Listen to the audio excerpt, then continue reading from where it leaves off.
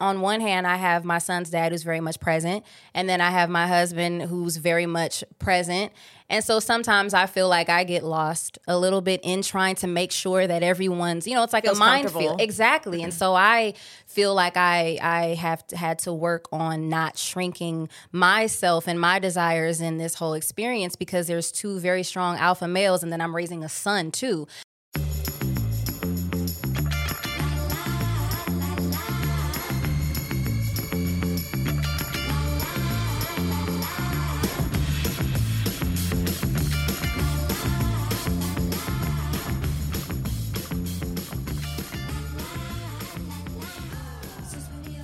Welcome back to Good Moms, Bad Choices. I'm Erica. And I'm Mila. And it's Wednesday. It's my favorite day. My favorite It's day. my favorite day. Happy hump day, y'all. Happy hump day. I hope y'all are humping and fucking. Humping and fucking. Not just fucking, but humping and fucking. For the love of God, someone fuck for me. It's been a long time. It's been a dry season. Not a dry season. Very, very dry. It's parched. The pussy is parched. I wouldn't say the pussy is parched. The pussy is very wet. If you get V vitamins, your pussy won't be parched. My V vitamins keeps my pussy very moisturized and activated, but the season of sex is dry. Moisturized, not fertilized. Just want to be clear about that. No fertilization. The pussy is moisturized and not fertilized. There will be no fertilization happening in the next 435 days plus.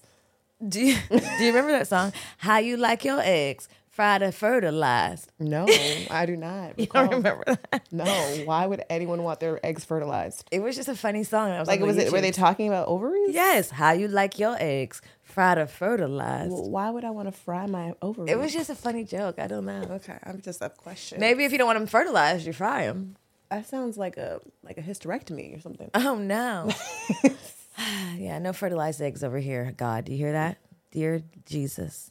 No fertilized eggs in the next 2 to 3 years. Please, God. Please, no, God. No. Anyway, I'm going to stop talking like this now. Is it because we're in Georgia? We're in Georgia.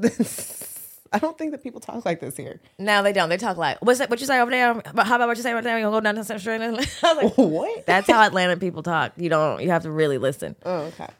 We go down there, make a straight, make a left, then make a right. That's how I talk. I'm like, okay. Got it. I'm fluent in it because I used to live here. So if you need to be translated, just let me know. If Mila's going to let everyone know, and you've ever met her, that she lived here. She is a real Atlanta resident. She lived here for 7 years. I was a hot girl in these streets. Okay? Everyone knows. I went out last night. I ran into someone I know. You know why? I'm popping in these streets. You are a legend. I am. I'm You're an Atlanta legend. A vintage legend. If you're here in the early 2000s, 2006, and 7 years after that, you know me. That's like the late 2000s. Okay, well. Don't age yourself, honey. Oh, I'm not. People going to think you were here in 01. No. We all know you were just getting into high school, maybe. No. I just got out of high school. Oh, wait. 2006. 01? 2001. Oh, no. I don't know where I was in my journey then. Junior high? I don't know. Anyway. Don't be hating on me because I'm trying to tell everybody I used to be in these streets. I am bi-coastal. Well, anyway, what's up? Nothing, just being a New York Times bestselling author. Oh my God, me too, bitch. You too? Yeah, how does That's it feel? crazy. How does it feel? It feels great. It does, right? Yeah. I feel like a boss bitch. I feel like this, just for visuals.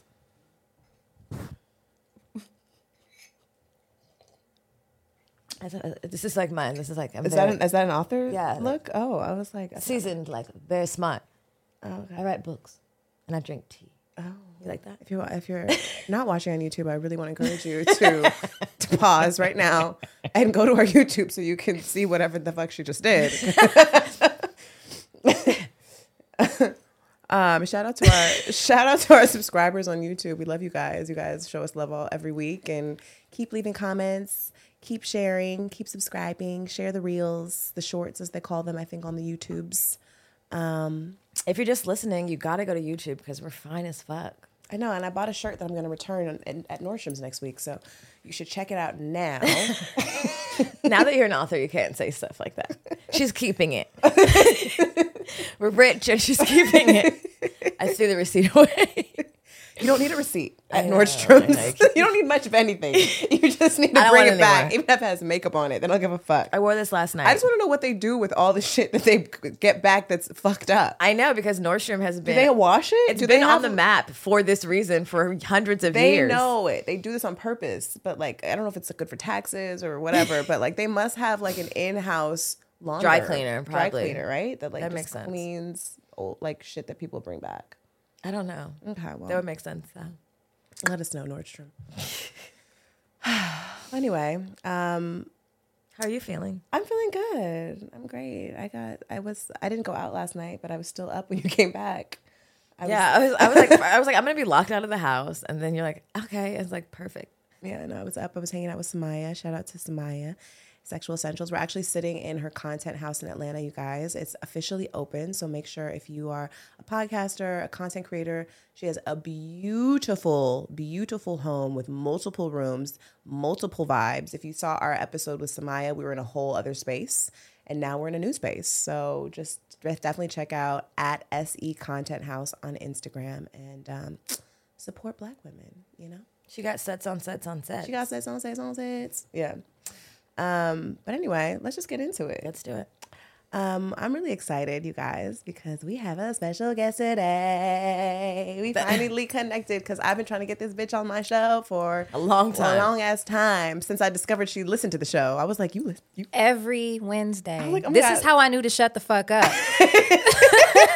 Because I know the drill. You hear that, YouTube? You see that, YouTube? It's We're a not podcast. Rude. We're not rude. They're not rude. It's their thing. This is an audio show that has ventured to visuals. We are not rude, people. We actually talk to the guests before they even sit down on the camera. I know it's crazy to believe, but we're coexisting before this very moment. They gave me tea. Yeah. Well, I would love to welcome to the guest the amazing artist herself, creator, singer, songstress, actress, supreme impersonator, vocal impersonator. I don't know what else I'm missing. Mother, wife. Yes, mother. Wife, daughter. Yes. Jade Novah. Hey, I'm so excited. This is so surreal. I promise I'll listen to you guys every single Wednesday. It's like my alone time. Your like, girl time? I'm serious. I have my headphones on. I'm juicing. No one knows what's going on in the house. I'm just cracking the fuck up. So yes, this is surreal. Oh, I'm so happy you're here. That makes me feel so good that you listen and that you enjoy it. I do. I really do. I love that. Erica told me, like, Jade Novah listens to the show. I was like, huh. And then we ran into you last year at Spotify Essence party Fest. at Essence Fest. Yeah. And I told her when she walked in, I'm like, I'm so happy that you still like us. You still like us? We're still cool because we were drunk as fuck. Like on one. You couldn't tell us shit. we had just left Janet Jackson. Is that where we were? Okay, shut up. Don't. We had went to go see Janet Jackson. We took some magic mushrooms. Yes, they did. Also drank alcohol. We were at Essence Fest, so like I feel like when Black people get around like a lot of Black people, you get like energized. Well, see, the alcohol was kind of like beyond my control because no, it was because at Essence Fest, if you've ever been or if you've just ever been to New Orleans, you can't go there without becoming an alcoholic for the time that you're You there. literally That's can't facts. avoid it. Like it's Yeah. crazy. Like if you don't drink, like What are you gonna you do? doing? Like if you're not eating all fried foods, like I literally had to walk like a mile to find a vegetable. I went to a restaurant because I was like, where the fuck are salads? Then it balances itself out. It did, but I felt ill after Essence Fest. It took me Oh, about dang. 2 weeks to recover from that trip. It was intense. We also did the maximum amount. We like maxed Of out. shrooms? No, just everything. Oh. Like, Just like every event, every possible thing that we could like just do, every party, every bar, every person we could connect with. It was a lot. But I'm so happy we connected with you and that you're still our friend because we were drunk and I have like brief moments of remembrance of the night. I do remember us smoking. Then I remember me behind the Spotify bar because the bartender stepped away for like, I don't know, she probably went to the bathroom and I said, fuck her. I'm the bartender now. And I started pouring drinks for the party. And I have footage, And then I got kicked out. I got in trouble. this bitch, the bartender was like, She grabbed the bottle out of my hand. and me and Eric are just cracking up. Like, why would you even be back there? They kicked out at the party, or you just got kicked out at the We got bar? kicked out of the bar. Oh, Yeah, okay. Thankfully, the party was like close to ending. Yeah, but I'm pretty it was sure we about would have. I'm glad we showed up at the end and not anywhere near the beginning. And then the girl who invited us to the Spotify party, we then kidnapped her and took her to the strip club, in which I was having like these really dark thoughts, and Jamila was getting mad at me because I just trigger disclaimer here. The strip club was like, where was it? Where was Pressure. it? Pressure with the good fried fish. The food was bomb at Pressure. Let's just be clear about that. But the vibes were strange, and it seemed like a wedding hall of some sort, and everyone was kind of just standing on the edges. Weird. And I told Mila, I was like, "This is where people go to get raped." And she was like, "I was like, you are so negative." And she's like, "You're so negative." She like didn't want to talk to me. Why are you being so negative? Get away from me. That's dark. My mushroom high went dark. Okay, Yeah. I started seeing visuals. I was felt bad for the strippers. Like everyone was on the edges. It was like just weird. It didn't seem like a celebration. It seemed like, I mean, I've been there several times. Like Tijuana, Mexico. I went there the other time I went, and like I'm saying, like the highlight is the fish. I don't know what the hoes are doing there. They're not doing much dancing. There's not a lot of money being thrown. It was too big. They needed to downsize. And then they have the nerve to be super ridiculously overpriced. Okay, let's not. We're giving them. We're getting like sidetracked. Sorry. Anyway, Yelp. thanks for being here with us. Thank you for having me. I wore this mushroom shirt because of you guys, because it's like commemorative of the first time I met you guys. Do you do mushrooms? I have done mushrooms, and it's amazing. Yeah. I did. When was the last time? My husband and I were in Mexico. Yeah. And we were just in the ocean, listening to Stevie Wonder, and then I cried, and then the lady who worked there was like, "You look so beautiful when you cry." Thank you. Thank you. Yeah, no, I've had a few trips. Mushrooms will definitely bring the tears. That's for sure. It'll also bring the love. Like if you're in love with someone and you do mushrooms, you're gonna be in love times 400. You're like, oh my God, I really do love you, girl. I was in love with nature. The water, I felt like a little mermaid, and Devin was just standing in the water like this. He's like, I am king. I'm like, why are you? He's like, this so I can just keep all the energy inside of me. I'm like, nigga, do you? It was like, meanwhile you're talking, you're like, yo, it was great. I could just see you too. Dang, I should have bought y'all some of the chocolates I have. I have like 2 bars of mushroom chocolates Bring that I them to haven't Mexico. opened. Okay. Yes, ma'am. You're telling me to travel internationally with the It's just chocolate. You're talking to the smuggler herself. Teach me your ways. Well, I have Nature's Pocket. This is actually the first. I don't think you should put mushroom chocolates I in don't your think. pussy. I was telling her. Wait. Nature's Pocket is your pussy, by the way. Just so Oh, you know. I thought Just it was so a everyone brand knows. of shrooms. No. That would be a good brand. Nature's Pocket. Oh, so you... I'm not putting mushroom chocolates in my pussy. Yeah, no. Probably weed. I'll put it in my vagina. Would you put raw mushrooms in your pussy? You might get high. I would take chances. No, you wrap it correct. You wrap it in a way that. that Put it in a condom. The more you know. Don't just say the condom, because then bitches are gonna just put like straight drugs in a condom. They're gonna be smoking fucking spermicide ass weed. Listen, Like, there's instructions. These are all for entertainment purposes only. Correct. I don't smuggle drugs. Nothing happened of the sort. But if you were to, hypothetically speaking, I mean, you're authors, so you guys can create these. So hypothetically speaking, if you're gonna do it, you need a couple Ziploc bags. You need to remove all the air out of them. You need to roll them like a burrito. Mm-hmm. Then you need to roll them in some paper towels to soften them. And then you take the burrito, rolled Ziploc bag, covered in paper towels, and then you pop that into a condom. And then you tie one side of the condom with the air out. Don't get the air in. It's the hand gestures for me. And then you tie it like a balloon, and then you insert it. You put lube on it or something? Well, you know, this condom already has that weird smelly shit. Yeah. Okay. And then you put it at, I mean, if you need lube, I've had to use that when I had to take a lot one time. Again, this didn't happen. This never happened. And then you have a little tie hanging. And then when you get to your destination, preferably when you're, it depends how you're feeling. I've done it in the air. I haven't done it. You could do it. All right, you figure it out from there. Then you remove it. Figure it out from there. Cough. I don't know.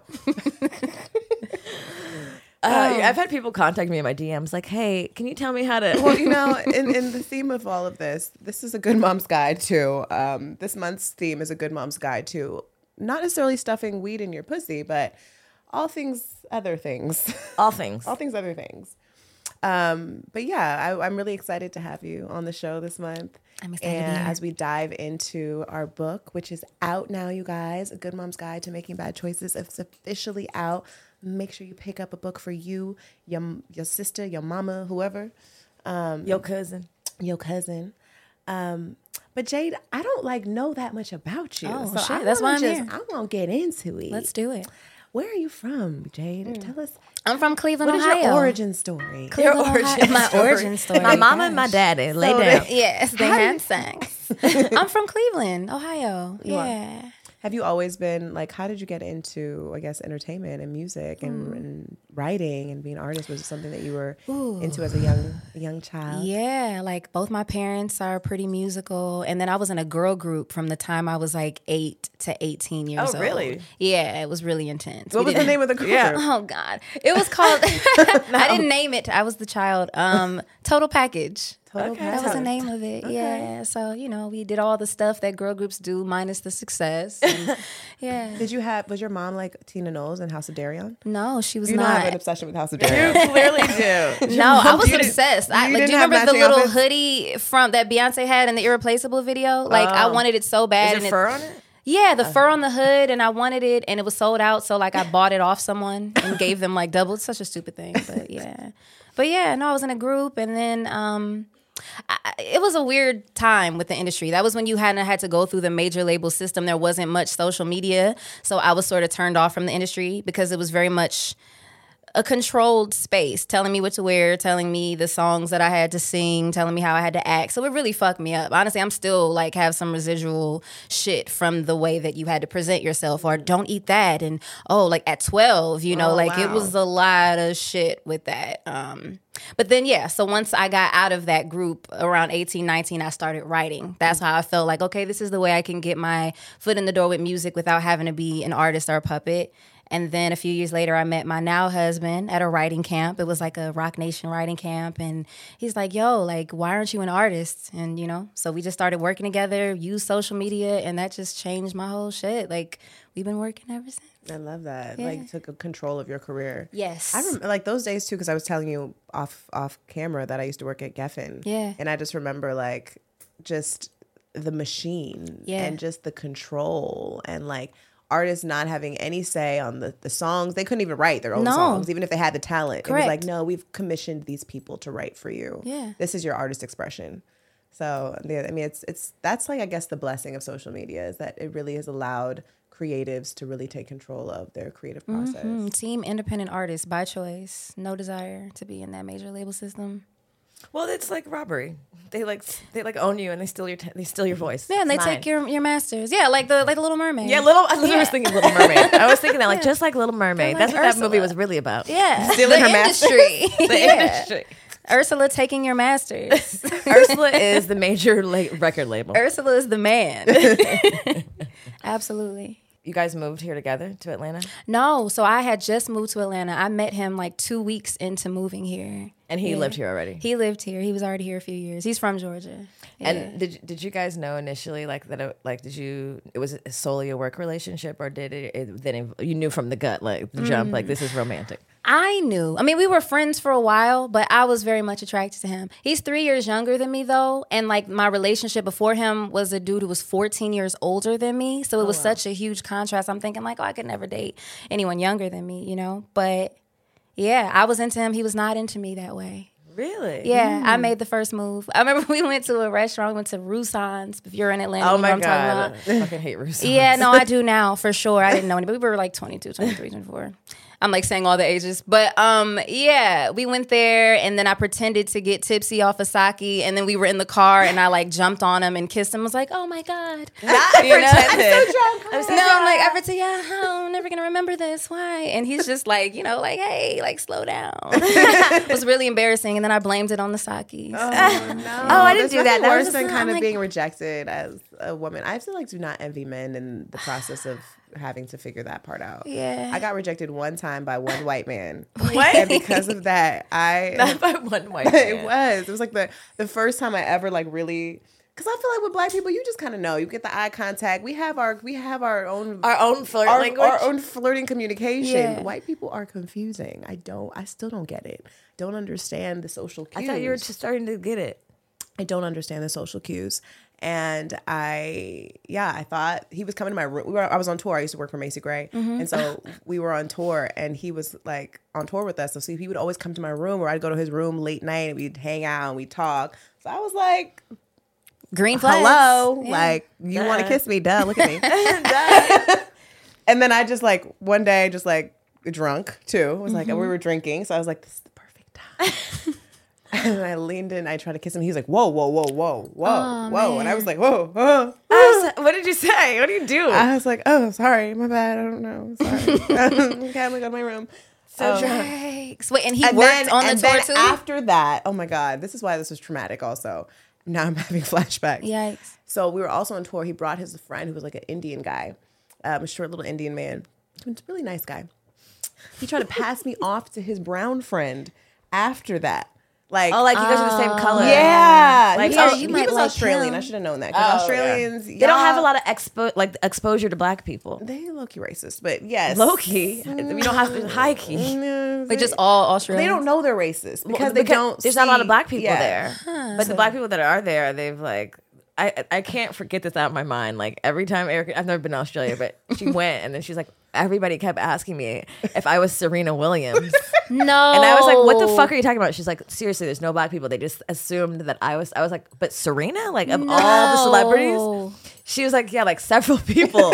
And I was like, are they blind? Like, so after that, I was just like, I don't need to ever go to Australia because it's crazy. Beautiful. That's wild. It's beautiful, but it was definitely. But I Was just Serena in town? Like, I need to no, know. girl, Like, no. It's the US Open. Right, But like- my first time trying to kiss a white man, I was passed off to the brown. Indian man. Yeah, so that's okay. It wasn't for you. No. But anyway, I don't know how we got here. Oh, because I had the rejection of my now rejection. husband. Yes, yes. Yeah, so. So he warmed up. Yeah, he warmed up Wait, eventually. but so we were talking and I was like, I didn't really even realize that Jade, you were a mother. Yeah. And you have how old is your son? 14 years old, girl. So you had your son before you married your husband. Yes. So what was life like before that? Like, tell me about your pregnancy and Oh, wow. And was it intentional or was it kind of like surprise? Okay, so I was in college.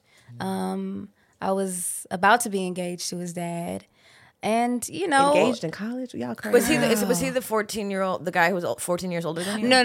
There was a man between that. There were men between all that. But yeah, no, we were in college together. Embarrassingly, we did kind of plan it. Not embarrassingly. No, yeah, because like, what were we thinking? You don't know anything because you're in were- college. You're dumb. We were so young, and we were like, yeah, like, let's do this. Like, it was like getting a dog or something, like really, really dumb. Were you almost done with college? Were you like, Yeah. on the way out? No, Okay. we were, I was a senior in college. And you're like, this yeah. is the time. Yeah, I thought that was what the thing to do, and so silly me. So we planned it. We were excited. We were having this baby. I mean, my pregnancy was nice. Like, he was there. He was supportive. All the things. Found out later. Was your family supportive, even knowing that like you were that young? Yeah, they were. They were supportive. And I finished school. My son was in classes with me. All that. But yeah, it wasn't. It wasn't a smart choice. It was a bad choice. I mean, I'm so grateful for my son. I'm so grateful. I've heard you guys speak about this kind of stuff. I think that like when we as mothers like share our like indiscretions around like the choices we made around birth and having a child, we often feel like we need to defend ourselves in ways and make sure people know we love our kid. Like, don't worry, we're glad we're here, but it's okay to like have regrets. Yeah. And it's okay to like To be like, I was dumb. Yeah. Like, that was a dumbass decision. It was a really dumbass decision because you don't like, I was pregnant when I was 21 years old. Like, I had just got this freedom over my life, and then I just gave it away. Like, and then shortly after, I had our son. Like, we lasted maybe a year, and then we broke up, and like, this is so crazy because I never really talk about this relationship. And, I appreciate all that he does for our son and, the support that he gave me after we broke up. But us together, like, he didn't really want me to do music. Like, when we first got together, he didn't even really know that I did sing or that I had an interest in being a creative. And so as I started to like find myself and like get back to myself, he didn't enjoy that part, And so after we broke up, like maybe 2 weeks later, Tyler Perry reached out, had saw like a YouTube I did and invited me to go on tour with Medea's Big Happy Family. And so I told him about it. I'm like, hey, I have to go. I have to take this opportunity. And he was with our like 13-month-old son while I was gone. And there was so much guilt. And there were so many people who were like judging me for choosing myself. And it was like the first big opportunity that I ever had. I'm like 21, 22 years old. And it's like, I can't really choose myself without feeling guilt now that I'm a mom. And that's just a constant, you know, from that point on. The first moment I'm an adult and the first opportunity I have, everything comes with that like asterisk of like, well, bitch, everyone's going to be judging you and you really, really can't choose yourself peacefully. Even when you're like a baby too. Like, you know what I'm saying? I'm just a kid trying to have my dreams come true. Yeah. Like, are you sure? Like, yeah. Like, what do you mean this little baby's more important than me? I'm a baby too. No, for real. For real. It's wild. But imagine like saying no to that, or like where you'd be now. Right. It changed my life though. know? It gave me the financial freedom to then move to Atlanta, and then I got a publishing deal as a writer. Like it just changed my whole life. And if I hadn't done that, girl, I was like a manager at Lacoste. No, like no shade to that at all, but like it would have been a completely different world. Like if even I had married my son's dad, like my life would have been so different. That's so crazy, like to think about like the alternate journey that could happen, you know, when you're like, I just like choosing yourself is so fucking important. Say that again. Choosing yourself is so fucking important as a woman. Like it literally can change your whole trajectory. And like it's like those moments, you know, if you let guilt or shame fuck you up, you may have a whole different path. And I'm so grateful that even though I was young, I knew even then that the people who were discouraging me from choosing myself were people who were projecting their own fears. Who didn't choose did themselves. not. And then the crazy thing is, those are the same women who complain so much about not choosing themselves. It's the weirdest thing. It's like, you guys want me to do the shit y'all did, and you're shaming me for doing what you didn't do that you wanted to do. Like, it makes no sense. Well, I don't think people, when you project, you don't even realize that you have resentment or anger or like jealousy in a way, envy in a way that like it's just like in nature to you, because like, damn, like you're doing too much because I didn't get to do it. And like that guilt and shame that comes with motherhood is like, it's just like, here's a baby, here's your shame and guilt. Oh yeah, you get them together in a little blanket. They swaddle that shit. They swaddle it. Baby, shame, and guilt. Here you go. And don't you dare choose anything outside Smile. of this. You know? If you choose yourself, you're a terrible human being. You're a selfish bitch. You're a selfish No, bitch. period. It's wild. It's really, I never thought about it like that. It's like this little cute package of babiness, shame, guilt, confusion, joy. Even to the point, like you saying, like your baby daddy, like holding you to it, and it's like, okay, like there's gonna be parents that do it, moms who didn't live their life, be free, like, because we're the generation that's shifting shit, right? Yeah. Like, but like for the men who are oftentimes like our peers and our age and shit, that shit is so wrapped up in like, the patriarchy, because it's like there's also this understanding. It's like, once you're my baby mama. You and that baby belong to me. And then there's this like automatic, like not every man, but like a lot of men, because my baby daddy did this to me too, is like, yeah, now like you're indebted to this baby. And it's like a way to control you. Like I can now manipulate you through calling you like insinuating you're a bad mom. Like it's a way a man can manipulate a woman by shaming you into believing like you're guilt for doing things for yourself through the baby. You know what I mean? And the crazy thing is, like, if it were reversed, like if my son's dad got an opportunity to travel, You it would be would like, just be at home he's with a the- provider. Yeah, like he's a great father. You're playing your role. Yeah. This is exactly the role that you've chosen for yourself. Yeah. It's wild. It is wild. It's wild. So after that choice and coming back, like what was the state of your relationship at that point? With my son's dad? Yeah, like I mean, it was bittersweet because on one hand, he did hold it down while I was gone.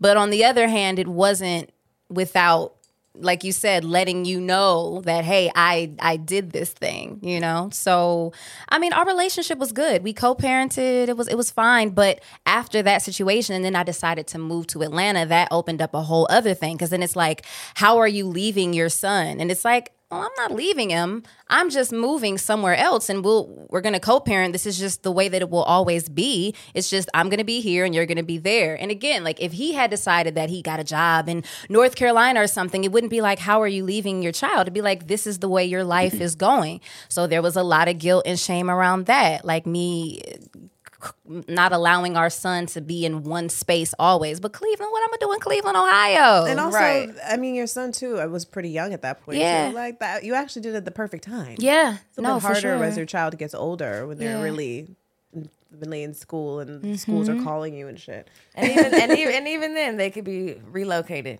Absolutely, absolutely. I encourage all the moms to think like the dad. Think like a dad. Like if you're feeling a way, you're making a decision and you're feeling guilt, be the dad. Put yourself as the dad, and then shift your perspective. Think like a dad, act like a mom. Think like a dad, act like a mom. That's a good one. Is that the title of the show? I'm writing it down. Okay. Because a bitch will forget. In 5 seconds. And I didn't even smoke yet. Hey. You mentioned before you had a C-section. Yeah. What was Oh, that like? God. Because I had a C-section also, and it was not. I was not prepared. No. I did not plan on having a C-section. Now that I've been in this space of speaking to so many women about their birth experiences, I realize I was grossly overlooked in the process of birth and my pregnancy in ways by my doctor. I actually talk about it a lot in the book, and I hope she doesn't sue me.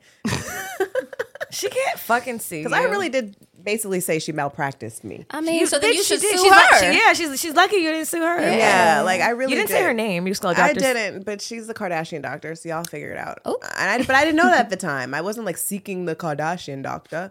Like my friend's mom worked at Caesars, and she was like, she's amazing, and she was cool. She was cool until like now looking back, she preyed upon my naiveness because I did not have any friends with children. I had no blueprint of what advocating for myself looked like. I was scared.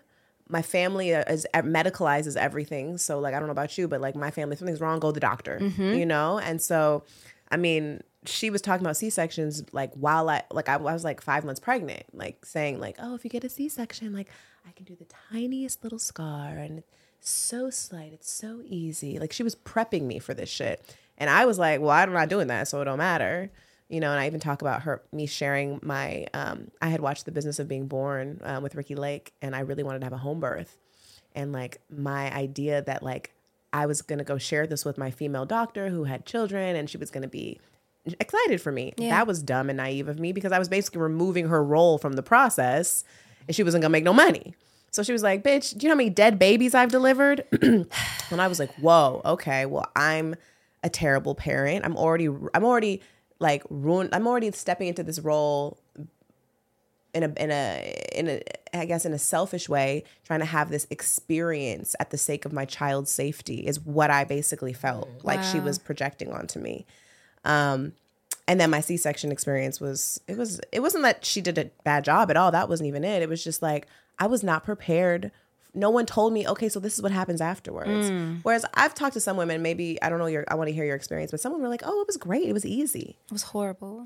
It was horrible. And I think I have a very similar situation. Like I didn't have as much education or even thinking about alternatives to traditional medicine of like a home birth. It's so crazy because if I were to be pregnant now, it would be a completely different experience for me. Like the drugs they make you take, all these different stuff that they do in Western medicine is like kind of wild. And you're right, they're incentivized. Like they make money from giving you a C-section. And they took advantage of me being naive, like you said, not really having a blueprint of anybody that I knew who was having kids. And like 3 weeks before my due date, she's like, oh, your blood pressure is a little high. I think you might have toxemia.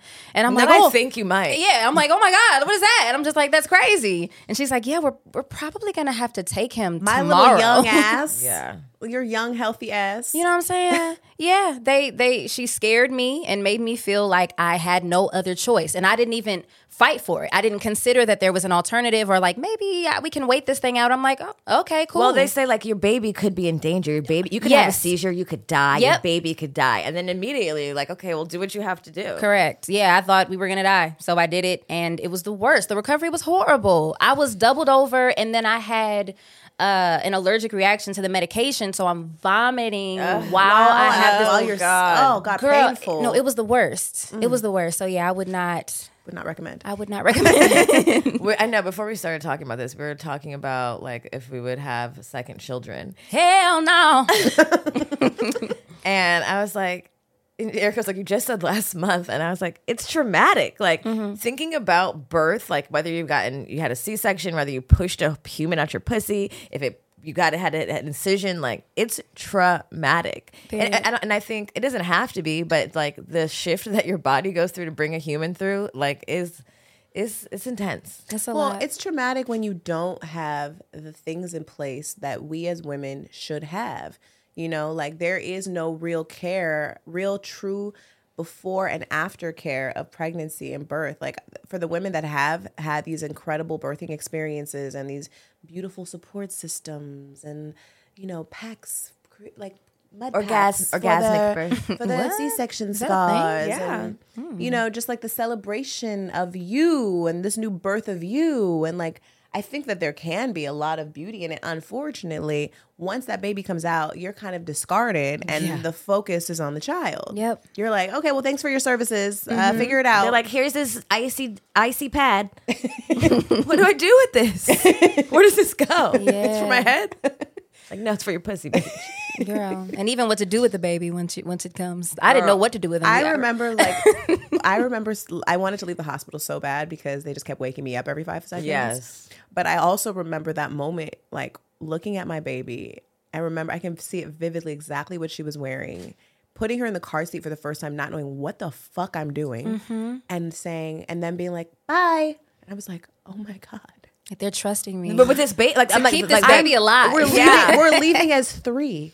Yeah. Like we came as 2, well, sort of. And then now we're leaving as 3. And I'm a child myself. What am I? Why did I do? Huh? I remember that shit too. And in the hospital, they play this video like showing you how to care for your baby, but like you're fucking delirious, so you don't really watch it. And they're coming in every 5 seconds, so you're not really sleeping in that dumbass bed. And then I got home and same thing. I went for a regular checkup, and they're like, your blood pressure's high. We're gonna check you in. I'm like, what, bitch? I have 3 more weeks. My house was dirty because I didn't think I was coming home with no goddamn baby. And I remember just being like, oh fuck, I didn't pay attention to the video. Like, what the fuck was the video telling me to do? And I was like, am I going to kill it? Yeah. I think I bathed him like 5 times. I didn't know what to do. I was afraid. I bathed her, but I was like, she could break. This is a lot of movement. Let me just tuck her back in. And I remember like cleaning the house and like getting like sidetracked and then being like, that baby, what? Is it alive? Like, there's moments where I literally forgot that there was another person there and I had to remember to go check on it. I definitely put my finger under his nose like all the time to make sure he was still breathing. Because if something happens to the baby, it's totally your fault. Oh yeah. Like, and then becoming a parent, and you know, we talked about this on our episode with Samaya, is that like, you know, that inner child work that kind of starts to come up for you, and really thinking about your childhood and like what things you want to adopt and what things you want to edit out of your experience with your parents, and like you being faced with this little person that you're responsible for nurturing and guiding, and then realizing like you don't know shit, and especially being so young as well. Like, I'm curious to know like what kind of like things came up for you from like, I don't know, like inner child stuff or like things that you were. I mean, I don't know what your relationship is with your parents or how you were raised, but how did that influence how you showed up as a mother? Yeah, well, my parents, they got married at like 17 years old. So they were kids themselves. And we didn't have much discipline at all. Like we pretty much kind of, and you know, shout out to mom and dad. I love you all. I know you did the best that you could. However, you know, our house was disgusting. You know, my mom was a bit of a hoarder, so there was shit everywhere. We ate horribly. They never knew where we were coming or going, you know. And so how many siblings? 3. There's 3 of us. So I have 2 older sisters. Okay. Yeah. All girls. Okay. Yeah. And we just kind of just figuring that shit out, all of us together. And so I knew that we didn't have a kitchen table. Like, we didn't sit down and eat dinners. Like, it was none of that Cosby Show shit. So when I had my son, I wanted to give him more of what I thought was this traditional, like, proper upbringing, you know. And maybe to a fault, you know, because I think that I helicopter him. And I don't know if y'all can relate to this by having just one, because everyone's like, oh, the remedy to that is having another kid, you know? And I'm like, no, thanks for that. But yeah, I think I might have been overly protected because, like you said, that inner child thing that came up for me was that I didn't feel safe. I didn't feel like I was protected. So I'm just, you know, and I might have made him a little too cautious because I'm projecting that fear of what I had onto him. So yeah, and now that he's older, the mirror stuff comes up all the time. You know, like he doesn't always take up space. And I'm like telling him things and I'm like, oh shit, like this is for me. You know, there's so many lessons that I'm learning. And it's crazy because he's 14 and that's around the time when I was in that girl group and I was shrinking myself, or always in my head. And I see him do that all the time, just overthinking everything, being so calculated. And so yeah, it's constantly, and I'm like, okay, I have to do the work so that we can break this thing. It's on me. Everything I'm telling him is things that I need to tell myself constantly. Right. Yeah. I think too, as parents too, when we see our children kind of reenacting or behaviors that feel similar to us, we often go into like how to fix mode, or like how to, like basically seeing ourselves and our children, but also there is a definite need to remember that kids will struggle. Like they'll have insecurities about taking up space, but that doesn't necessarily mean it's going to be the same trajectory as yours. You know what I mean? It might just be a moment in his development at this moment. It doesn't mean that like this is how it's like his end all. This is his end all be all. Because I think I know for me, and even like I think about, you know, my mom too, like her seeing certain things play out, or even my daughter, like my mom is a single mom. I'm a single mom. And I didn't really have a good relationship with my father. I had really no relationship with my father from very early parts of my life.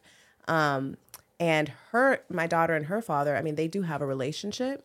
It's not maybe like the relationship I dreamed of for them. But she doesn't know any different. You know what I mean? And so it's good for her. But for me, and I'm thinking about my childhood and my relationship with my father, and me wanting it to be a certain way, and like how it affected me is not the same as like how it's going to affect her. And I think as parents, sometimes we see kids like doing shit that we did and we're like, oh my God, it's showing up. It's the same. What are we going to do? We have to combat it. We have to, you know, and we like give ourselves all this anxiety and pressure to protect them or like teach them something different, which that's our job, is at least to check in and say like, are you good? Are you okay?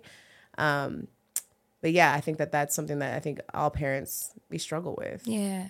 You know, once you have a kid, like there's shadow work that shows up. You start to think about your relationship with your parents and if you want to show up like them, and then like how you're going to edit it out. But then there's this other challenge too of like, sometimes you're doing shit and you don't even realize that you've inherited those parts of you until you check yourself and you're like, why am I fucking doing this?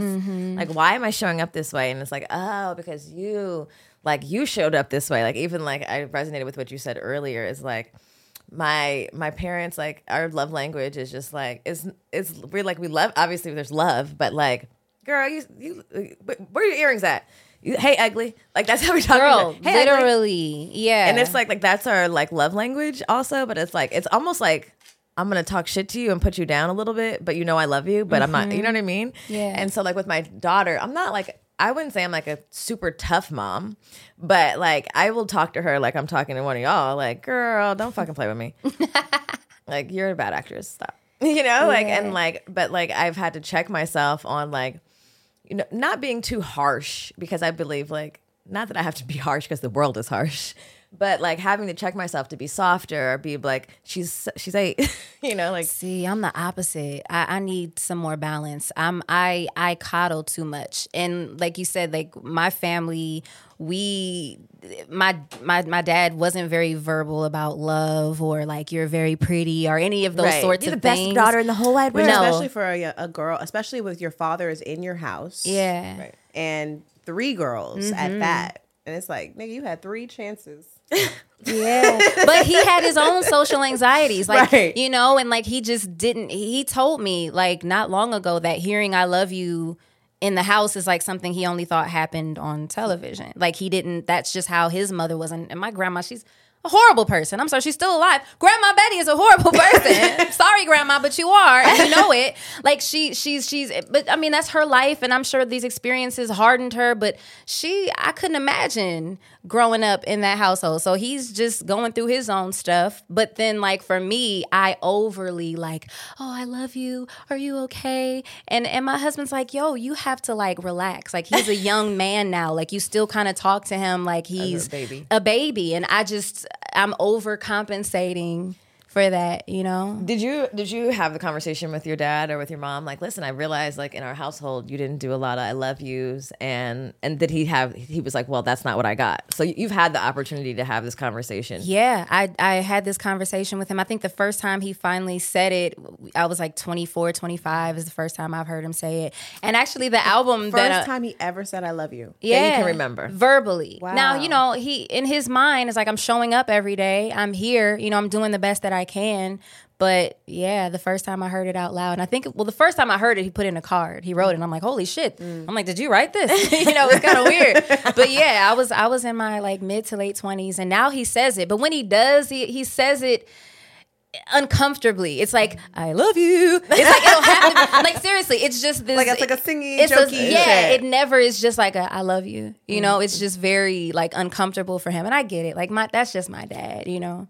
But I'm working on an album now, and the whole thing is about that. Is about words of affirmation being my love language, because I didn't hear I love you a lot as a child, and how that affected my relationships and even my friendships. You know, like I was looking for validation in anyone who would give it to me. So the moment a guy would be like, oh, you pretty, I'm like, oh, marry me, you know, because that's all I needed. Wow. You know, and then ultimately learning how to use that power of words, because like y'all say, words are spells. I've said that. I need that merch, by the way.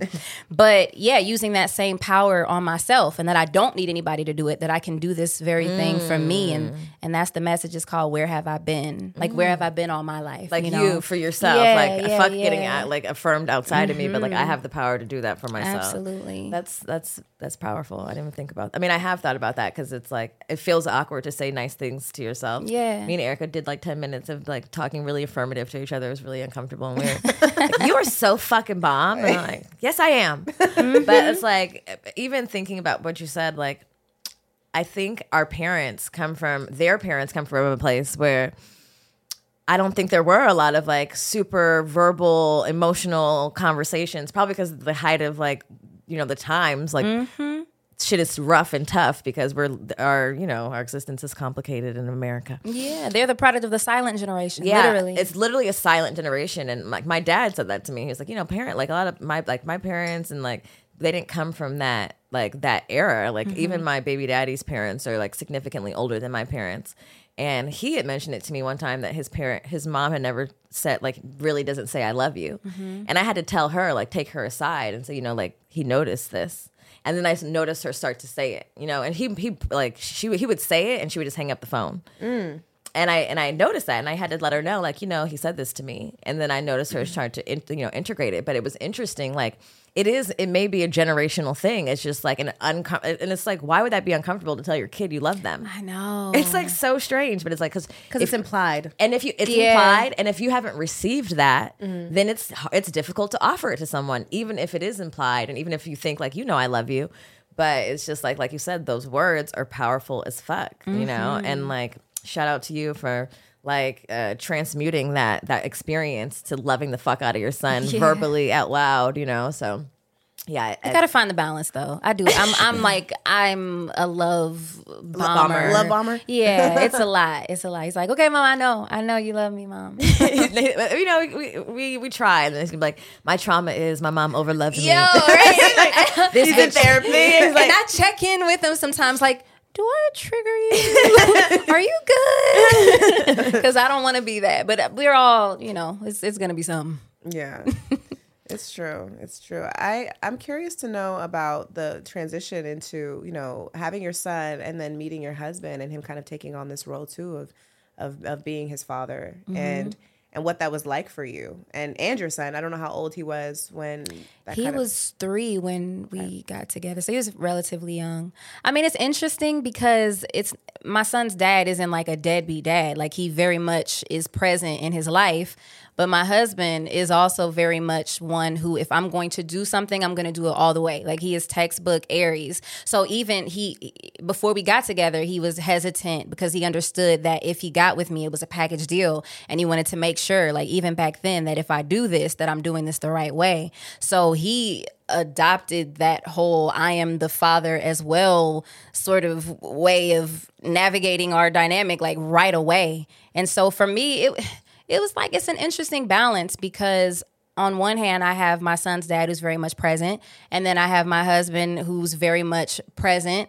And so sometimes I feel like I get lost a little bit in trying to make sure that everyone's, it's like feels a minefield. Exactly. And so I feel like I have had to work on not shrinking myself and my desires in this whole experience because there's 2 very strong alpha males, and then I'm raising a son too. So there's a thing of like, well, I guess they know, and so just getting lost in it. And does your son call your husband dad as well? No, he calls him Devin, and he calls his dad. But Devin calls our son his son. When he introduces him to people, this is our son. Like, right now, he's coaching our son's team. Like, he's very much all the things that a dad should be, But yeah, it's just interesting trying to balance all of the pieces. Does your son like allow him to take on? I mean, obviously, I know he's coaching him right now, but has there been a period of time in which maybe your son kind of rebelled and was like, "You're not my dad"? I'm curious because I know for me, as like I grew up with my stepfather, and definitely I had those feelings. I think even more so because my dad wasn't showing up, and I really wanted him to.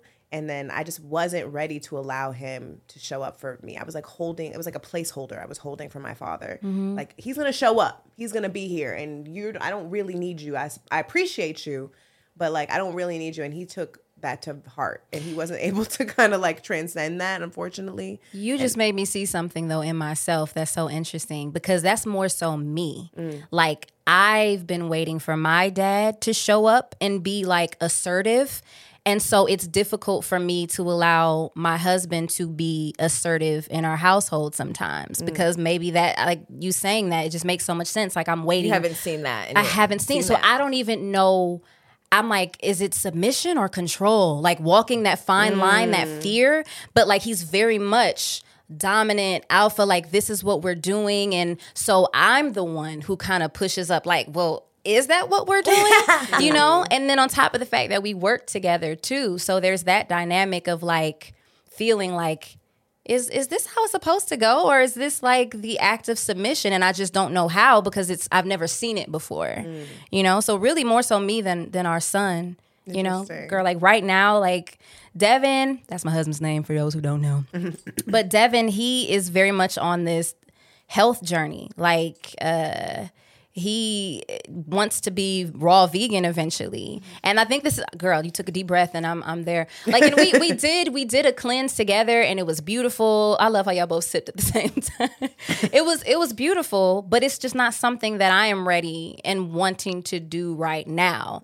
But my husband, he's very much in that space. So if we eat something, and we're all plant-based in the house, mind you, but he's like, I don't want to do gluten anymore. I don't want to do brown rice anymore. I don't want to do anything fried. I don't want to do anything processed, and I'm like, trying. That's everything that we have in America. And we need to move. We're starting so we're building a farm? Okay. Yeah. And it's not that far from like, we need to grow our own food, stuff. Right. Like, yeah, like he's very much, that's the trajectory. That's where he's trying to go. And this is sort of the first time that we're not like eye to eye. Like, normally we're just coasting. Like, we're going vegan. We're moving to LA. We're moving back to Atlanta. Like, everything's always in alignment. And so now it's really showing up for me, that rebellious thing of like, well, I don't know that I want to. And then he's like, well, I want our son to. Well, like, how do you get to make this decision? This is my son. This is, yeah. And so I'm sort of like rebelling because I feel triggered in someone leading me somewhere. Yeah. It's kind of wild, because at the end of the day, I think to myself like, well, damn, he wants me to live longer. Like, he wants me to be married to me for a fucking long time. He wants me to be healthy. You know what I mean? He wants me to like drink water. And I'd be like, You know, Kool-Aid. You know what I mean? Like, it's wild though. So yeah, I mean, I'm grateful, but this is the first time we're kind of like not in alignment, and I'm just like really triggered by someone trying to make me do something great. That kind of goes back to, I think, that inner child work too, because I mean, I resonate with that too. I never had like a strong male figure leading me. I had a very strong female figure leading me, and I watched her take on all the roles and all the responsibilities, and she was the leader. And so I've adopted those principles as well, and it has not served me in relationships at all, because I've literally had no blueprint for the alternative. Yeah. And, you know, I've really had to fight against myself and the triggers of like, I'm not a docile bitch. I don't really think that I trust you to lead. Like that part. You know, and like, yeah, you made up a few bad choices, so nigga, I don't know. But then again, bitch, so did you. Yeah. So like, but like it's been very difficult for me in relationships to allow a man to be a man in ways. And I've heard that from multiple men. I would say my most recent relationship is probably the most soft I've been. Yeah. And I enjoyed it. I was like, okay, I can do this. This feels until you nice. fuck up. And then, but inevitably people, you know, they make mistakes, and then it's like, ooh, not falling back into that mindset again, like not allowing people's fuck ups and their discretions or indiscretions to like harden me and make me revert back to this person or revert back to these habits that I know have not served me, and I know are not going to serve my child. And I don't want her to see, I want her to see mommy was, you know, she was powerful. She was patient. She was humble. She was strong, but also like she let a man lead. Yeah. She let her man lead. She let her man make decisions, and her man made good decisions, hopefully. But it's literally fighting against myself. Like everything in me is like, this feels wrong. Is it wrong? It feels wrong. Yeah. I'm with you. Yeah, I think also like if you've been in relationships where you've been led by niggas that didn't really deserve to be leading, Yeah. or you've backed down from yourself in ways, and then it's like you're in relationships and you're triggered by the people trying to lead you, or you've never seen it or whatever, and it's like we also have to be conscious of like what we're asking for and if we're ready to receive it, you know, because obviously we do want men to come. We love men and, you know, we want to be married and we want a man to take a strong position and know what to do and lead. And then it's like when that happens, we're like, wait, hold on, this is uncomfortable. Like, what the fuck do you mean? You know, like, what are you? I think it's also like humanizing the man too, because he will fuck up. Oh, He will for lead sure. you astray at some point, and then not holding him to this Mistake. Like it's the whole of him. and weaponizing it. No, I mean, You know? I humanizing is a good word, but it's true. It's like he's not a fairy tale. This is a real human, and there are going to be flaws, and just like kind of accepting that and like letting your guard down, because they are learning to be leaders. They are not born just knowing how to lead a bitch. You know, and we expect that in ways. We're like, okay, well, you want to lead me, then Lead me, don't nigga. make no mistakes, nigga. Like, show up and be the head of the household and make all the decisions and da da da da. And it's like that's an immense amount of pressure on a man as well, even if that's the role that they chose to take, and that's the role that society made for them. But like, they will be flawed leaders at times. And it's so wild though, because like with Devin, like he is very much a natural born leader, and he has very rarely led us astray. Like he like invest in Bitcoin. I'm like, thank you so much. Or like do this, or you know, purchase Bitcoin or do this thing. Like he is very much, he hasn't really fucked up in the leadership department. I think it's also because I had a child so young, you know, and then I got married, you know, young-ish. And then I'm looking back and it's like I never really had an opportunity to just have full autonomy over my life. And so that's what I mean when it's like that thin line between submission and control, because I don't know what life feels like navigating it, making my own choices. Me saying, okay, I want to be raw because I want to be raw, not because my husband thinks it's the greatest thing in the world and I'm going to try and like cater to this lifestyle because, you know, we're a unit and we're a family. You know, or I may not take this job because I have to consider my child or consider my husband. You know, it's just I've always been considering someone the fuck else. And you're like, I'm going to consider me. What the fuck do I want to do? You know, and I don't know what that looks like because like I was saying earlier, it's like my son's dad, my son, and my husband. And I'm just like, where am I in this? That's why I'm like, I need to go to your retreat. I need like a week to not have to like consider anybody else because I don't know what that looks like. Most women don't. Like, that's the crazy thing. Like, most adult women don't. And like, even if you had like, because you know, like that brief time in your 20s, which you did not have. No, you probably weren't. You had no whole phase. No whole phase. Oh, I had a whole phase. Wow, honey, college was my whole phase. So freshman to junior year. You got it in. Those 3 years were strong. We got it. They were strong.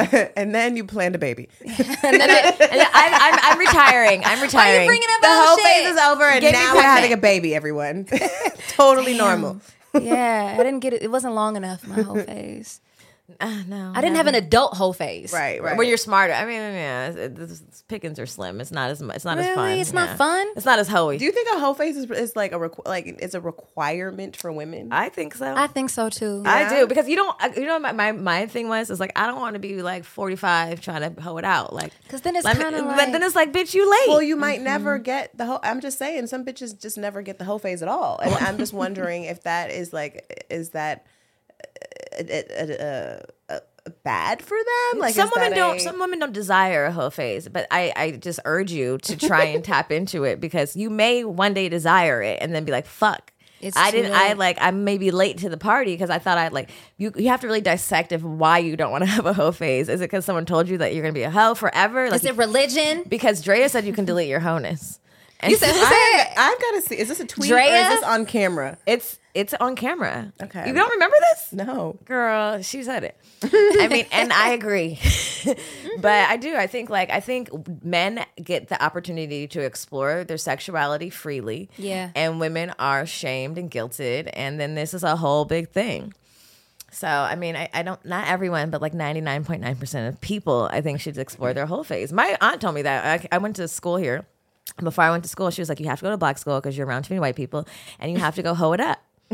And I was like, what? She's like, trust me, you're not going to marry that guy. And this is my baby daddy, because he's my high school sweetheart. She was like, you should go be a hoe. And in my mind, I was like, I got to go to black school and I got to go hoe it up. And that's what I did. Check. I was like, perfect. And thank you're you. better for it. And I'm happy I got permission, like, from my aunt. You know, I would have probably done it either way, but it was like clear for me that this needed to happen to, like, you know, like, figure it out. So what does one do who's married and is not going to have their whole phase? What do they do? Ooh. I don't know. I think you should try and hoe it up with your husband. Yeah, you can do that. Yeah, that's an option. Act like a hoe for your husband, and like maybe go to the club and let someone like feel on your booty and then leave. This is the remedy. These are your options. Hoe it up for your husband. Go to the club. Let them feel on your booty. Don't tell your husband, because that's what a real hoe does. Maybe make out. I don't know. Don't have sex though. It's not going to be worth it. Yeah. Or come to the Good Vibe Retreat. Yeah. Because I do feel like, yes, I agree that I think there's healing in the hoeing. We talk about that in the book. And we even had a whole merch launch that said, heal first, hoe later. Oh my God, I forgot that we launched that. The shit that we make. That was a bestseller. Did it fly off the shelves? It flew off the shelves. When I thought that, I was like, this is it. This is a hit. Heal now, hoe later. But I also think, like, you know, being, like you said, like, you've been a mom, you've been a wife, you've been building your career, you've been, like, you know, this chameleon of sorts and ways that you haven't really had the time to be still, be quiet, and like not have to make any choices. And I think that's like what is the beauty of our retreat, is like we really create this environment where you don't have to do shit. You don't have to decide anything. We've decided for you, and you can also choose not to do that also, you know? And I think when we do these retreats, I just see how these women, it's very hard at first for them to relinquish control. They must know every step of the way what is happening. Who is my roommate? If that's what, if they've chosen to, do a double occupancy room, who is my roommate? What are we doing? Even though I sent you the schedule, bitch, look at the schedule. Like, what can we expect? Like all these things. I'm like, girl, just surrender. Yeah. Just be still. Just turn your phone off. Disconnect. Ooh. Like, shh, cállate. And it's once people do, and they're forced to surrender, you will surrender. You have no choice. That's like where the transformation happens, and like the remembrance of yourself, or the reintroduction, or maybe not even remembrance, because maybe you didn't even know what it was in the beginning. It's like the meeting of this person, which is you. And a lot of that has to happen with leaving your child, leaving your husband, and taking time off of work. And possibly leaving altogether the state or country that you're in. Like, I do believe you can do these things at home, but the likelihood of you doing them are very low. Very slim. Very slow. Like, we could say, next week is it. Next week is the week that I'm going to, like, be in silence. And then they'll find an excuse like, oh, my God, wait, I got to send that one more email. Hold on. And then you see, oh, shit, someone else emailed me. Oh, wait, someone called. Oh, it's an emergency. Let me call. Like, you'll start making excuses. So sometimes you literally need to go tap out to tap in. And I'm just, I know that I still have to remember that myself. I'm not a perfect leader, not a perfect healer by any means. I overwork myself constantly. I put people before me all the time, people's needs. My boundaries sometimes are blurry, and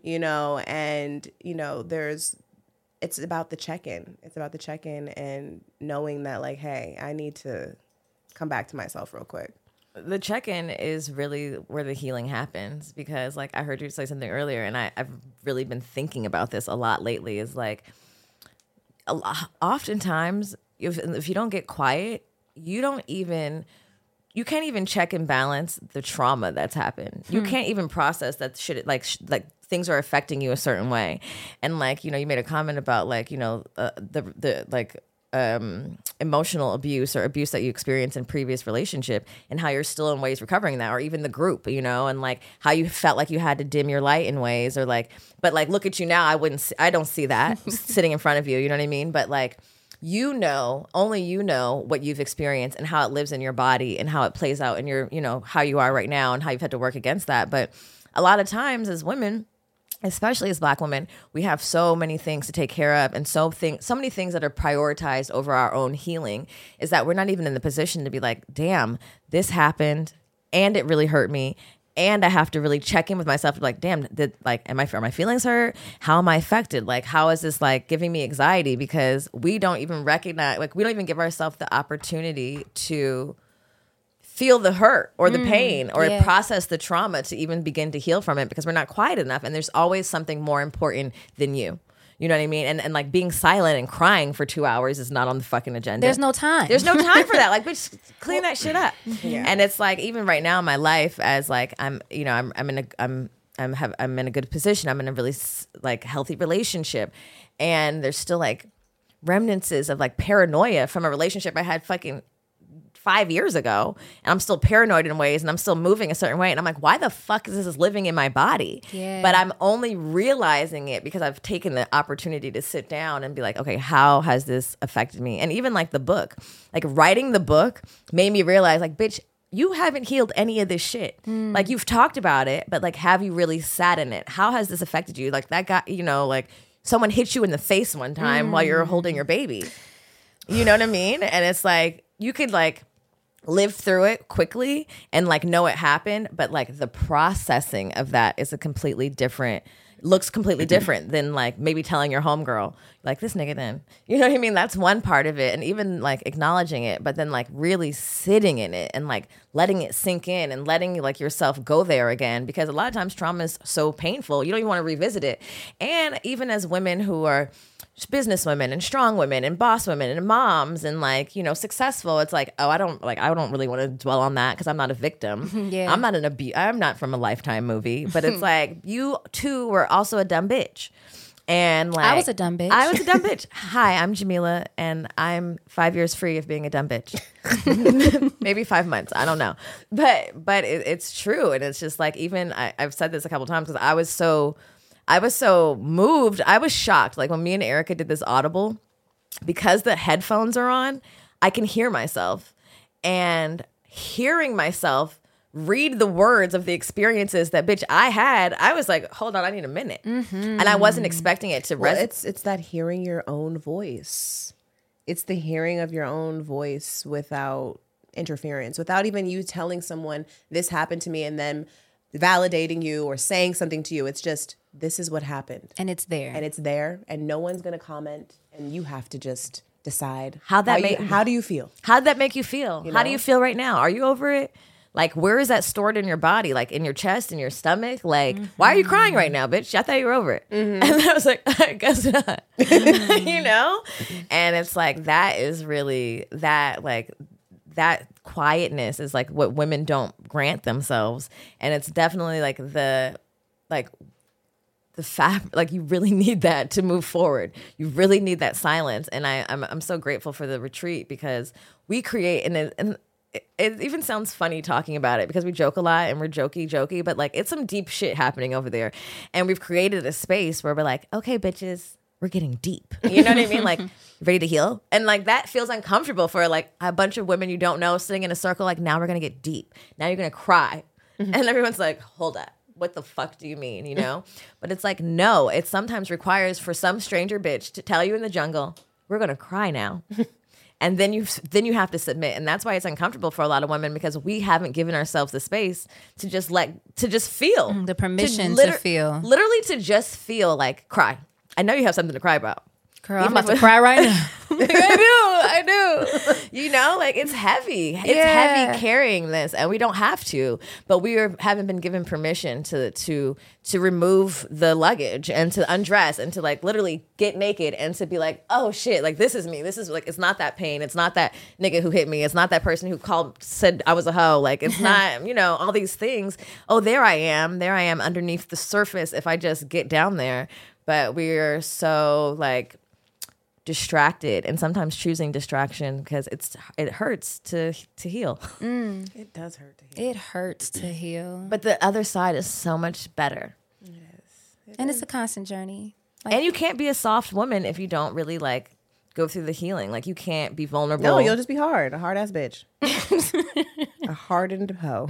a hardened hoe. Hardened hoe. What was, like, the last straw for you? Like, was there a last straw, or would you guys just cordially be like, okay, I'm going to be famous. Catch you later. I'm moving. With my son's dad? Yeah. Ooh, it was really, we were in our apartment, and I was just sitting there, and I said, are you happy? And he's like, nah. I was like, yeah, I'm not happy. Like, maybe we shouldn't get married. Like, what are we doing? Right. And we just kind of gave ourselves permission to choose what everyone, you know, the opposite of what everyone expected us to. And it was such a thing. Like, you're not going to marry your son's dad? Like, oh my God, you have this opportunity. And I'm like, no, I'm not. Not this opportunity. No, seriously, because they're like, you know how many people would love to be able to be married to the person they have a kid with? And I'm like, well, more power to them. And how many people are unhappy? Someone just following that fucking prototype? That's literally what family members said. You know, knowing some of the trauma that we experienced in our relationship, despite the fact that we just weren't good together, that I could not be self-actualized in that relationship at all, you know? So I knew, and I gave us permission to choose ourselves, you know? And I don't know, granted, I don't know if at the time he was truly ready to let go of that, but I was. And I promise you, the moment I made that choice, everything just started. It was like, oh, there you are. Now I can. Well, the universe will start blessing you in that way when you choose yourself. There's literally that's never going to be a bad choice. We talk about that in the book too, about like sometimes people wait for relationships to blow up in their face for them to be over. Yeah. And then sometimes, you know, like we interviewed this girl, her name's a Bird's Papaya, and she talks about how she decided to leave her husband on a very uneventful Wednesday. And it was just like, I'm done. And it wasn't like anything crazy happened. It was just like, we're not happy. Yeah. And then when making that choice, but then like how like the peanut gallery comes in, and they're like, they're not there. They're not with you day to day. Nope. They do not know how you feel in your body day to day. They do not know the way your husband has ignored your pleasure, or the way that you're not pleased sexually, or you don't feel heard. They just see you show up at holiday events and smile with your kid and take these cute pictures, and that you're married, and that they're married and you did it right and you crossed off the boxes. They're not there. So, it's such a personal choice. And I mean, I commend you for making such a big choice at such a young age. Thank you. For No, real. I'm so grateful that I called it. It's not popular for women to choose their happiness, so you have to really be adamant about it. It's almost highly discouraged. Yeah. It's like you are third, and who cares if you're not happy? Is your baby happy and fed? Well, Jade, I know we got to get out of here, but there's 3 things I want to get to, because since you listen to our show, Yes, I do all the time. I know that there's something that you probably have heard, and I feel like we should do it because it's going to be fun. Okay, let's do And it. we've had, a little heavy conversation. Let's lighten it up a little bit. Let's do it. Let's play Trigger. Yay! So you guys, if you don't know, you've never heard of this game. Trigger is a game we play with our guests, and we just say one word and they say the first thing that comes to their mind. So just don't overthink it and just go for it. Okay. Bet. Ready? Mm-hmm. Spit or swallow? Depends. Depends. Okay. What day it is? Yeah. Edibles. Nice. Religion. A construct. Masturbation. Awesome. Non-monogamy. Natural. Mushrooms. Fun. Childhood. Your childhood. Traumatic. Beyonce. The queen. Cardi B. You know I love her. Oh my God. I'm going to get it out of you. Her major goal. Love language. Words of affirmation. Worst choice. Ooh. Oh my God. You said don't overthink it. That's a big question. I mean, I'll keep it light, like not getting locks sooner. I mean, I love it. Pet peeve. Being corrected. What's your sign again? Gemini. Okay, that's right. Pisces moon, Cancer rising. That's a lot of It's a lot of water. Yeah. Watery. Favorite position. Doggy style. Whole face. College. Bad habits. A lot. Most toxic trait. Messy. Hairy pussy. And I mean messy, not like, ooh, girl. I mean like I will leave my clothes on the floor. Do you think that's because you grew up in a messy home? Perhaps. Yeah, it's just easy. It's like, what do you mean there's chaos? It's fine. fine. I know where everything I is. see nothing. What chaos? Everything looks clean. Yeah. You said hairy pussy. Hairy pussy. Not for me. I like it nice and clean. Period sex. I'm getting better with it. Acting or music. Music. Hard no. Difficult. Celebrity girl crush. Ooh, there's so many. Oh my God. Who am I like obsessed with? You guys. Oh. Yeah. Celebrity guy crush. This guys, who's my celebrity guy crush? And I'm not gonna be like my husband. I think who is hot? Y'all help me. I'm like having a. You're like I can't tell you who. Idris? You said who now? Idris? I'm not into him no more. What do you mean not into him no more? He's last season? We're over him? The Hot girls to are... me. He's getting older, and I just. You don't like a little like salt and pepper? I like his wife. She's cute. Y'all, I'm really stuck on this, and I don't want to ruin Was the it podcast. what would have love? Desmond, Idris. Oh, Damon. Lori Harvey's. I think he looks like Nas X. He does look like Little Nas X. I'm telling you guys this. He looks just like Lil Nas X. Never thought about that. As soon as I saw him, I thought they were the same person. I could see that. Yeah, that's why I don't get. You know who's my old man celebrity crush? Who? Harrison Ford. He's fun. Harrison Ford could get it. I love him. We'll go with Harrison Ford. Over Idris Elba. I I don't know. I'm not really into Idris. I these saw days. the Maybe if I sweatpants. saw him in person. You didn't see this. You didn't see the print. I saw the print. I don't know if Harrison got that print. So. No, probably not. Probably not. Biggest regret. Biggest regret. Not taking up space sooner. Yeah. Motherhood. A balancing act. And that concludes Trigger. Thank you for playing with us, Jade. Yeah. Before we get out of here, do you have an affirmation that you can share with our guests? I do. Okay. I came prepared. Let me find it. Okay. So this is one I needed for myself because speaking gives me anxiety. And I think it comes from fear of being judged. And, you know, I was doing, like I mentioned, the girl group. And so there was a polish and like a poise and a very calculated way of being that I haven't shook all the way yet. And I'm really ready to just show up completely authentically, uninhibited. That's why I listen to you all so much, because you are like goals. And I know it's a process. You're looking at me like, you know, we still working. Yeah. But I'm telling you, like the way that you're able to be transparent about who you are, things that you guys have gone through, you know, that's goals for me. So I needed this. I am allowed to be myself and show people who I am.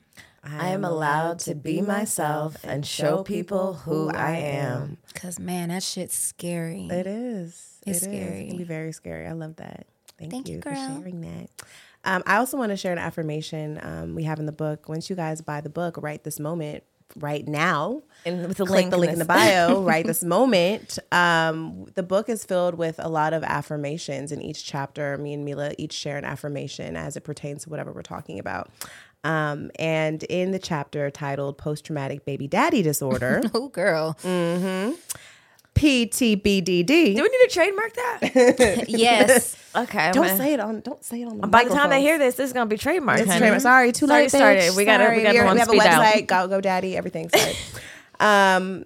This affirmation is Mila's affirmation, actually, from your chapter. Oh wow! Because I feel like you're much better at the affirmations. I really love this one, and I think it relates to what we were talking about here.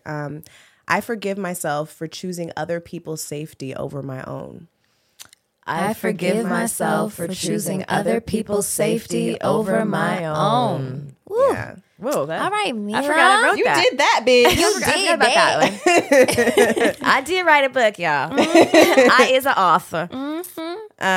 So yes, remember both of those affirmations. Anyone who's listening and if that resonates, write it on a piece of paper, put it on a mirror, write it in your phone, make it your screensaver, or just buy our book on Audible and screenshot it and Send it to us. Buy their book. Period. Of course, it's tarot time, and we had our dear friend pick a card, and because she's a rich bitch, she chose the King of Pentacles. So I'm gonna tell you what that is real quick. The King of Pentacles represents material wealth, financial abundance, and worldly success. This king is a faithful provider. He uses his ambition and confidence to create wealth for himself and others and generates his self-worth from what he has accumulated and can share with others. He is also a fatherly figure who provides others with advice, guidance, and wisdom, especially in financial and work-related matters. When the King of Pentacles appears in a tarot reading, you are confident and successful at attracting and managing wealth. Not only do you identify opportunities for growth and success, but you also draw upon your self-discipline and control to manage your wealth and invest it wisely for the long term. Because you got Devin. Devin helped you. Look, come on. Thank you, baby. Yes, and I just want to put all of this wealth into your next project that you have coming out in August. Can you tell the people where they can find you and all the things that you have coming up? Yes, my name's Jade Novah, y'all. At Jade Novah everywhere. I have a new song out. It's called Butterfly, which is honestly so in alignment with all of this. And my album, Where Have I Been, will be around very soon. So stay tuned, y'all. Yes, I can't wait. And y'all know where to find us. If you're watching this on YouTube, make sure you're subscribed to our YouTube channel. Leave us a comment. Tell us how beautiful we all are. Only nice comments, please. I will delete you. I will curse you out in the comments. When people are responding in the comments, it's me. It's me. I'm the one responding. I get the YouTube alerts on my phone. So don't. And she'd be like, "Did you see?" She I'd like, screenshot did you them. see what I'm this like, bitch said? I'm like, if you don't stop, Mostly they're good though. If you haven't rated and review us on Apple Podcasts, please do, because all these white podcasts got like 11,000 reviews, and I'm like, how the fuck we been doing this for 5 years and we ain't even broke 2K? Come on, y'all. I really need you to go and leave us a rating and review. It takes 5 seconds, and it really, really helps, and it really, really matters. So please do that. Also, you heard us talk about the retreat. We have one coming up in July. 2 dates, July 5th, July 12th. We're taking you to Mexico, Sayulita, Mexico, also known as Pueblo Mágico, the magic pueblo, because we're some magical bitches over here. Period. The property is gorgeous. It's ocean view, every single room, all inclusive, minus your flight. And there's just going to be a lot of magic and beautiful experiences, lots of healing, lots of fun. So this is the summer trip you've been waiting for. Everything's in this episode description, so make sure you check it out. Follow me, my personal page, @WatchErica. and you can follow me at Mila_map. And I know you heard us talking about the book all fucking month and all fucking episodes. So please, you guys, support us by buying our book and supporting 2 Black women authors. It's our first book. It means a lot to us. So thank you. And lastly, make sure you subscribe to our Patreon. We have a few special lessons over there, like how to navigate a sex party, how to Roll a blunt, joint, how to talk about cannabis with your kids, how to date as a single mom. Yeah, so if you need some how-to guidance, make sure you join our Patreon. That's patreon.com/goodmomsbadchoices. And we love you, and we'll see you next week. Bye.